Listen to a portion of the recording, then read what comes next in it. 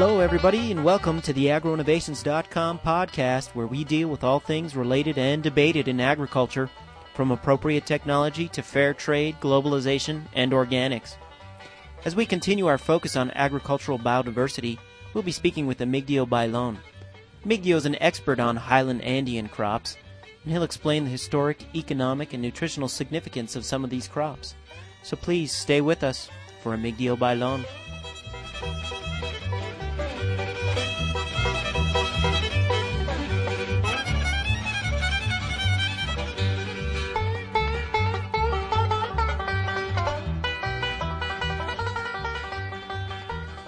Hello, everybody. Thanks for joining us for the agroinnovations.com podcast. We're continuing the theme of agricultural biodiversity. We've talked with a plant pathologist, an entomologist, and today we have with us a guest who is Emigdio Ballon. And Emigdio, you have many years of experience working with highland crops from the Andes. Could you talk a little bit about your background and professional training with Highland Andean crops? You know, I am from Bolivia. It's my town where I born. It's Cochabamba. I got my degree in agriculture, and then I got my master's degree in plant genetics, and then I come into U.S. to be assistant of the research on the new crops for Dr. Dwayne Johnson. I was beginning to do my PhD, but anyway, you know, I coming from Indian people. Actually, I start planting potatoes and quinoa with my grandpa and my grandma. But actually, that I can say to you that was how I beginning to be involved with agriculture, or with the earth, or the seeds, or the crops. Right.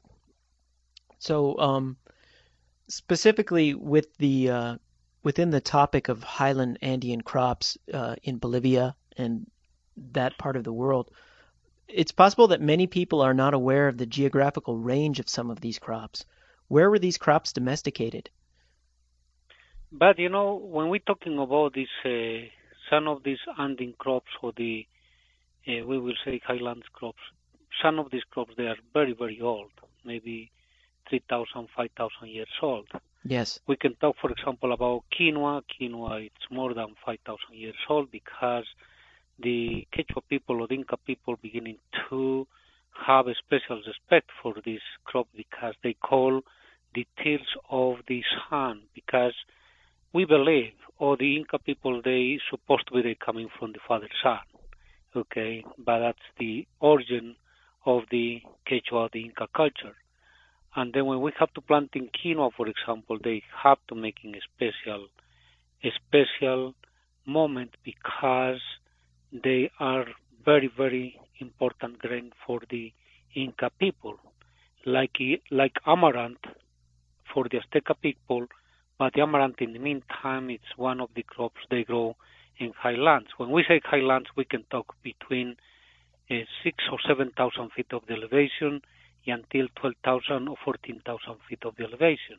Right. The amaranth here, they call, you know, amaranth, and the Quechua people or the Inca people, they call sangarochi, growing in Peru, Bolivia, part of the Ecuador. You know, it's also one of the very ancient grains. Anyway, you know, all these grains, for example, they are very old for the Indian people, you know. And then we can talk also, you know, it's so many crops we can describe how old or how ancient crops they are.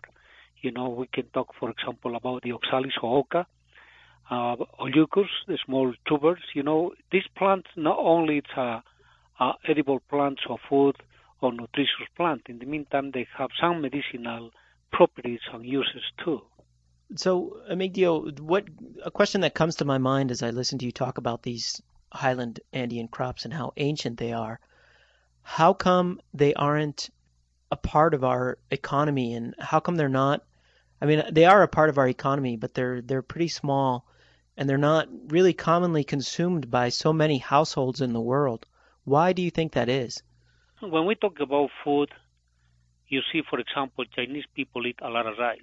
People in my country, we will say, before the Spaniards or the European people come, we eat our Indian crops. But after the Spaniards, they come to beginning to change all these habits of the native people in North, Central, and South America, and try to impose different type of the crops. Why? To create dependency from the people. It was not only in the ancient times we don't have any economy they can sustain to the pueblos. The main economy for the pueblos was growing food and making fertile the land of the Mother Earth, take care of the Mother Earth. But after the Spaniards they come, they change completely this kind of the ways, and that's one of the situations you can look very easy and look it up, for example, how important it was, these crops, for Native American people in South and Central and South America, because these crops, they are not very known in some places because we didn't have, for example, this type of the, I would say to you, to go to other places, conquer some kind of the cultures, change completely his habits of the food or the habits of the life. All these kind of the things they have influence in this kind of the situation. And that's what I can say to you, for example, some of these crops, they don't have much importance in some other places. However, I will give you one example. Quinoa, it's very high in proteins, more high than oats, wheat, rice, any grain you can put in the front of the quinoa. The same thing happened with amaranth. But they are not very popular in the market. Why? Because we didn't have chance to have machines or high technique they can go and growing in very extensively lands. That's what happened in Highlands because, we have very sandy soil where we grow the quinoa and dry land. And we don't have irrigation system. It's almost the same technique they use, the Hopi people, they using, for example, in South America when they have to grow the quinoa grain or the quinoa crop. I would say maybe this kind of the parameters to explain to you this question you asked me, why it's not very popular, it's not very into the economy, these grains. But another simple factor I will mention to you, another example. In my country, for example, we have a law in the Constitution to say we have to use 5% of the quinoa flour in baking bread, and mix with the wheat. Uh-huh. The wheat they have in my country, in Bolivia, I'm talking about Bolivia, we subsidize the wheat and we don't subsidize the Indian crop. All these economical interests, it's making for the corporations or big people they are involved in this kind of the business, and they give it to you enough explanation, for example, how management these kind of the things. My people, we know quinoa, it's very important grain for us. I can eat quinoa every single day, okay? If you eat quinoa every single day, you don't need, for example, any mineral supplement because quinoa it's very high in iron and phosphorus and many other kind of the minerals, okay? Also, it's very high in proteins. Probably you know that, yes. Okay? I don't know if I cover with this your question. Well, it definitely addresses, some of the historical and current reasons why these crops aren't currently being consumed. What is the current status of these crops in their geographic region of origin? Are people still cultivating them? Are they disappearing? How is that playing out in the field? It's a very sad situation what happened or what's going on because we want to be, that's the problem. In any Indian community from south to north or any place you can go, we want to be the best. And when you're thinking to be the best, means you need to have in your house refrigerator, television, microwave, all these advanced technology. But I am not against of the technology. But you know what? Some of this technology making a lot of damage to the health of the people. Yes. microwave is not very healthy. You Right. know that. Right. And many other kind of the things where I can talk to you and give it to you some examples. And that's one of the situations when we have to say, for example, in my country, we try to supply quinoa, one of the best grains. Okay, that's also politics. It's also interest of the corporations, other organizations, the people taking management, the food business. Okay, we don't want to have, for example, some grains that can be very good and very healthy. We are still growing quinoa in areas where you don't have chance to grow any other kind of the crop. Other grain, very, very, very rich and very high in proteins and very high in minerals, they call cañawa. Cañawa is the same family of the quinoa and different species. It's very high in iron. You can control very easy some kind of the desnutrition situation with this kind of the grain. Okay, we are still growing all these ancient grains or ancient crops in my country. I will mention to you quinoa, cañawa. You still find, for example, in the market or in the streets, pito de cañawa. Okay, it's a cañawa flour you can eat. It's very delicious. Also, it's no nutrition only. I mentioned to you before, also it's a medicinal. They have medicinal properties. Okay? Yes. Besides the cañawa, you have, for example, other grains. You have lupinus. It's a very, very good for the liver. It's very high in proteins, very high in oil. It's growing in highlands. When I'm talking about highlands, it's over 8,000 or 9,000 feet of the elevation. Other grains besides the quinoa, cañawa, amaranth, lupins, we have, for example, tubers. I mentioned to you oxalis, oca, mashua, potatoes. Potatoes, for example, we don't have only one or two or three different types. We have 12,500 different types of the potatoes in the seed bank in the International Potato Center. Okay? Uh-huh. And each potato, they have different kind of the uses in nutrition. Also, they have medicinal properties. Not all the potatoes, they can be used for making boiling potatoes or baking potatoes. They have different kind of the properties, all these potatoes what I mentioned to you. Color, flavor, all these kind of the things they are involved in this diversity what I'm talking to you. In this country, maybe you have one or two or three or five different type of the potatoes. That's all what you know. In my country, my people eat every single meal with potatoes.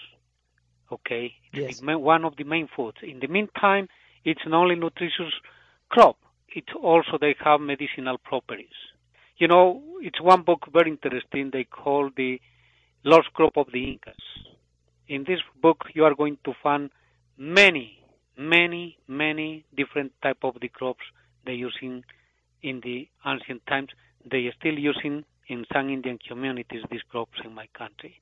When we're talking about the history, I think one of the best things the Indians give it to the world, it's the food, more valuable than gold or silver, okay, because this is keeping you alive.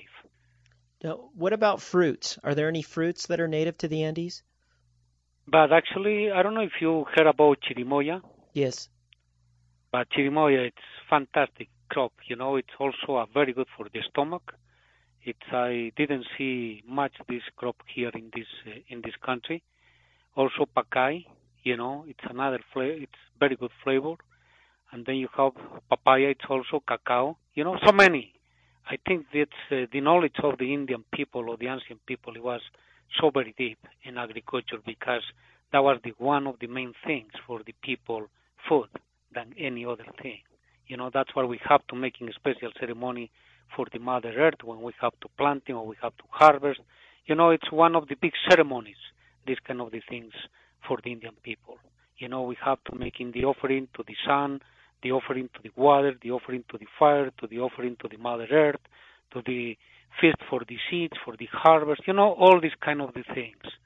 So, Emigdio, what are some of the most promising Andean crops from an economic perspective?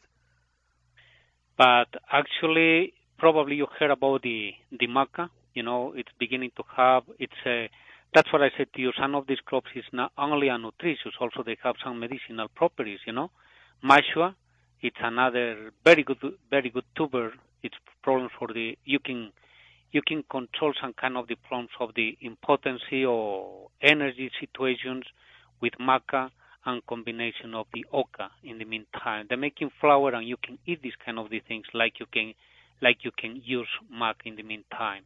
Also quinoa they beginning to have some kind of the market not very easy to also here in this country it's a little bit expensive the quinoa because 1 pound it's almost $2.50 in some places $3 in other places $4. People they have limitations to go and buy this crop. And then probably between these other crops, I don't know if you heard, for example, about these parched beans. They call in my language kopuru. It's pap beans.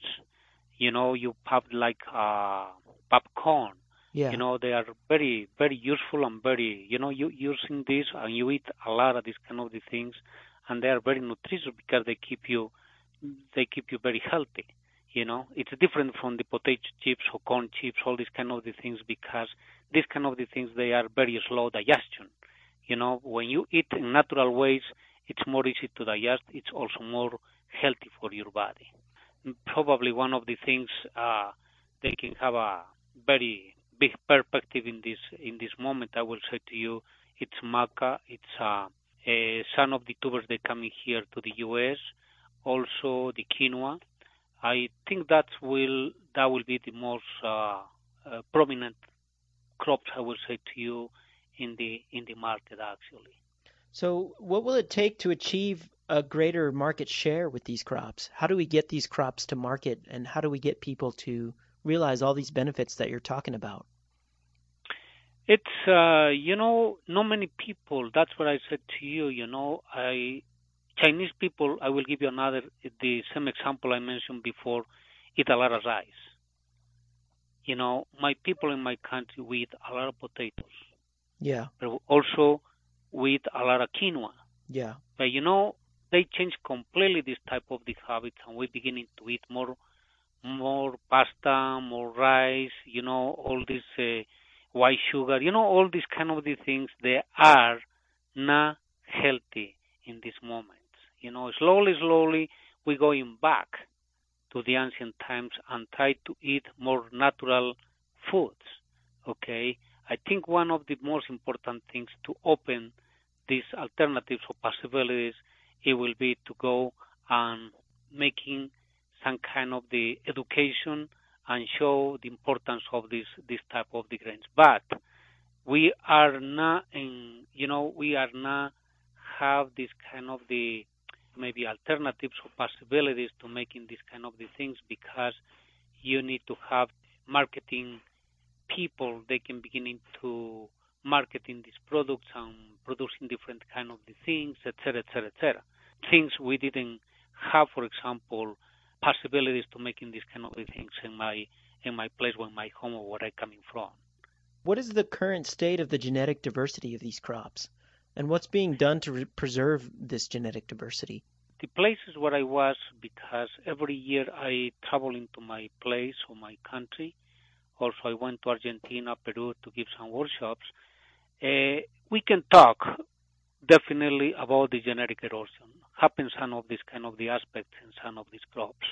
For example, I was last year visiting some areas in Peru, in Lamay and other places where the Queros Indians, they live in Peru.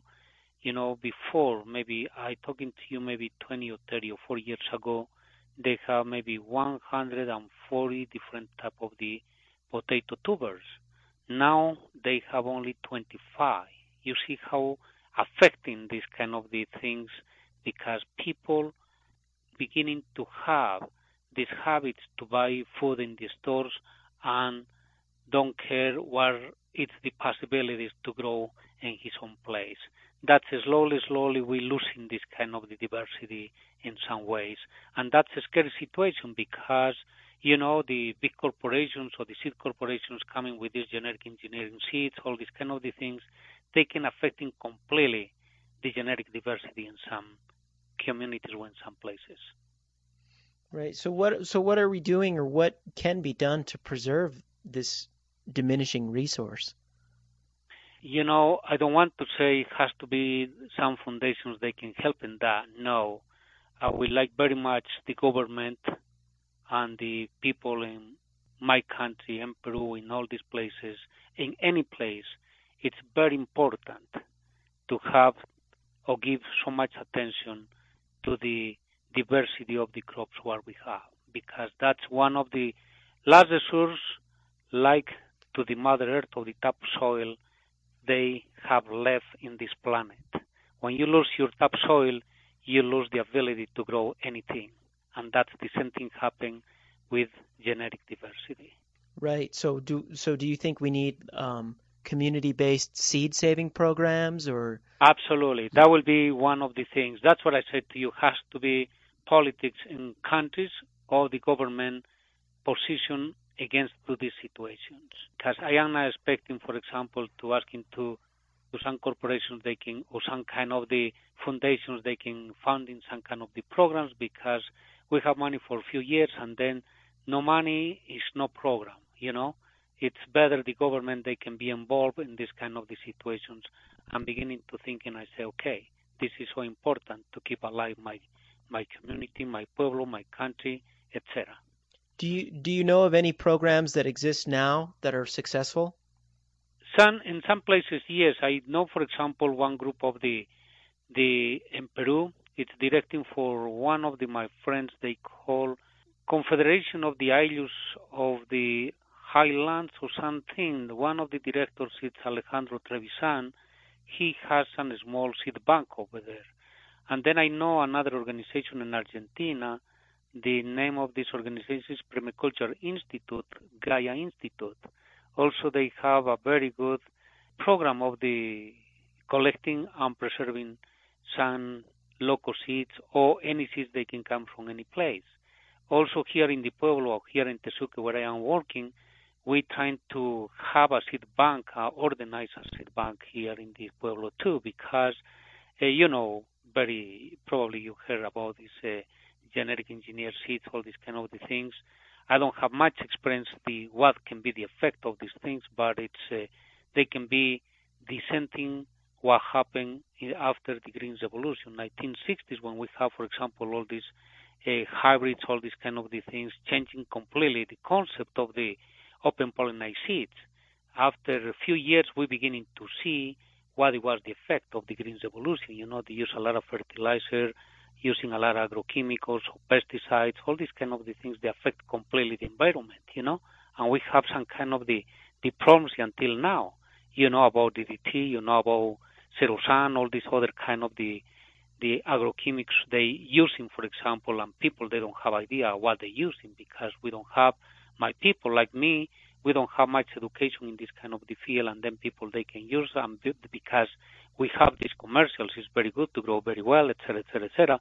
But in the meantime, you're beginning to kill the life in the soil, the life in the water, the life in this planet when you're using this kind of the chemics. Right. And some of the effects have already been measured of these genetically modified crops. There was a study done by a team of Russians with soybeans, and they fed a group of mice the genetically modified soybeans, and they found that the babies or the offspring of the mice were much, much smaller, and their growth was much, much slower than the control group. So there are definitely causes for alarm. Also, they've found that some of the genetically modified crops, they're being modified to be resistant to herbicides like Roundup. And what they're finding is that these crops are cross-pollinating with weeds in the field, and that's causing these weeds to become super weeds that can't even be killed with, herbicides. So these are already, in the very early stages of genetically modified crops. We're already seeing these effects in biological systems. Actually, that's a scary situation, because sometimes, for example, we don't have idea what kind of the effect we can get from this kind of the things, because I am not against the science too, because I have very good number of the publications myself in open pollinate seeds and high altitude crops. But it's a scary situation when you're talking about these kind of the things because, you have to look it up this way because sometimes we are not looking for the healthy pueblo or healthy population in this planet.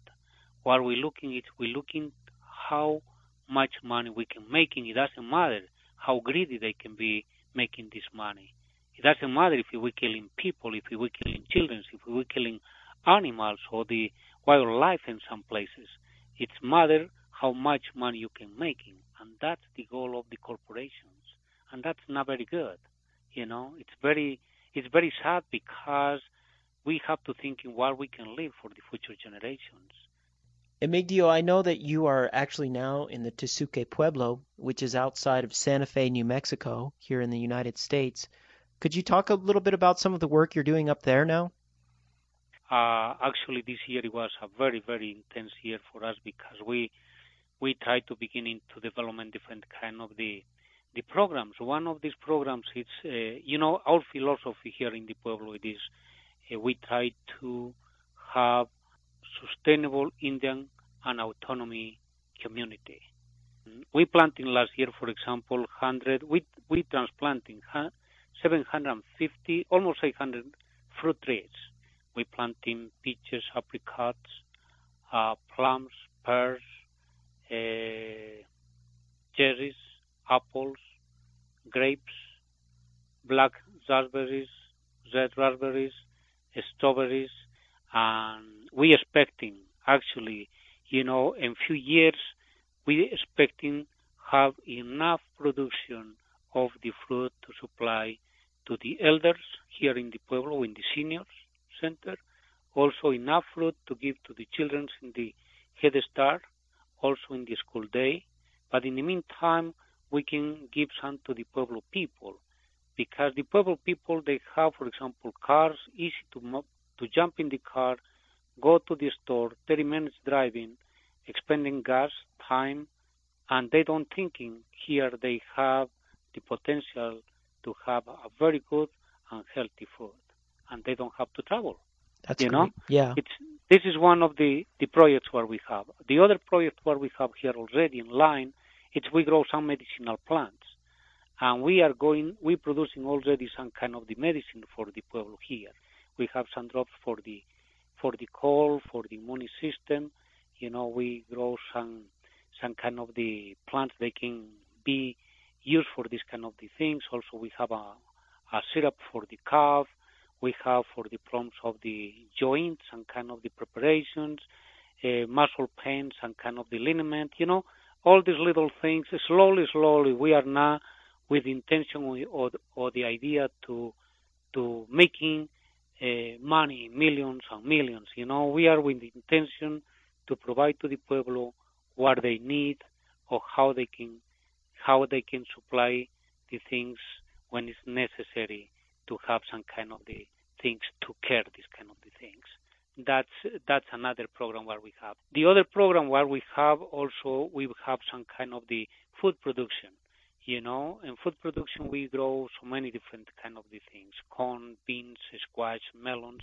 This year it was very interesting because we increased the production of the beans. For example, we start with one type of the beans last year, pinto beans. It's more common beans in the market in many different places.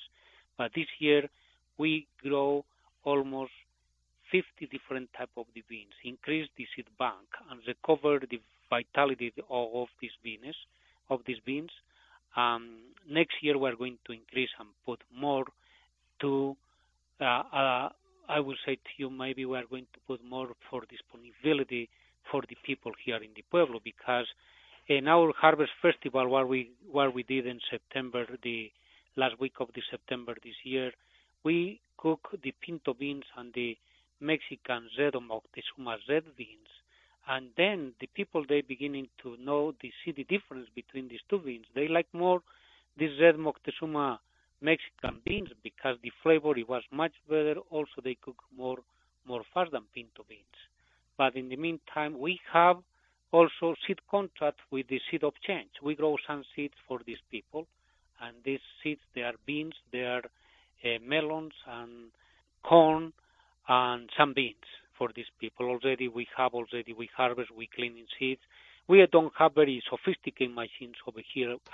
That's another aspect. I try to training people over here more working by hand than working with machines, because that's another part where we create dependency of the people. If you don't have the machine for this kind of the things, you cannot do this kind of the work, And then for next year, we try to making chickens, turkeys, and ducks. Also, we try to have maybe few goats for milk production, cheese, and yogurt.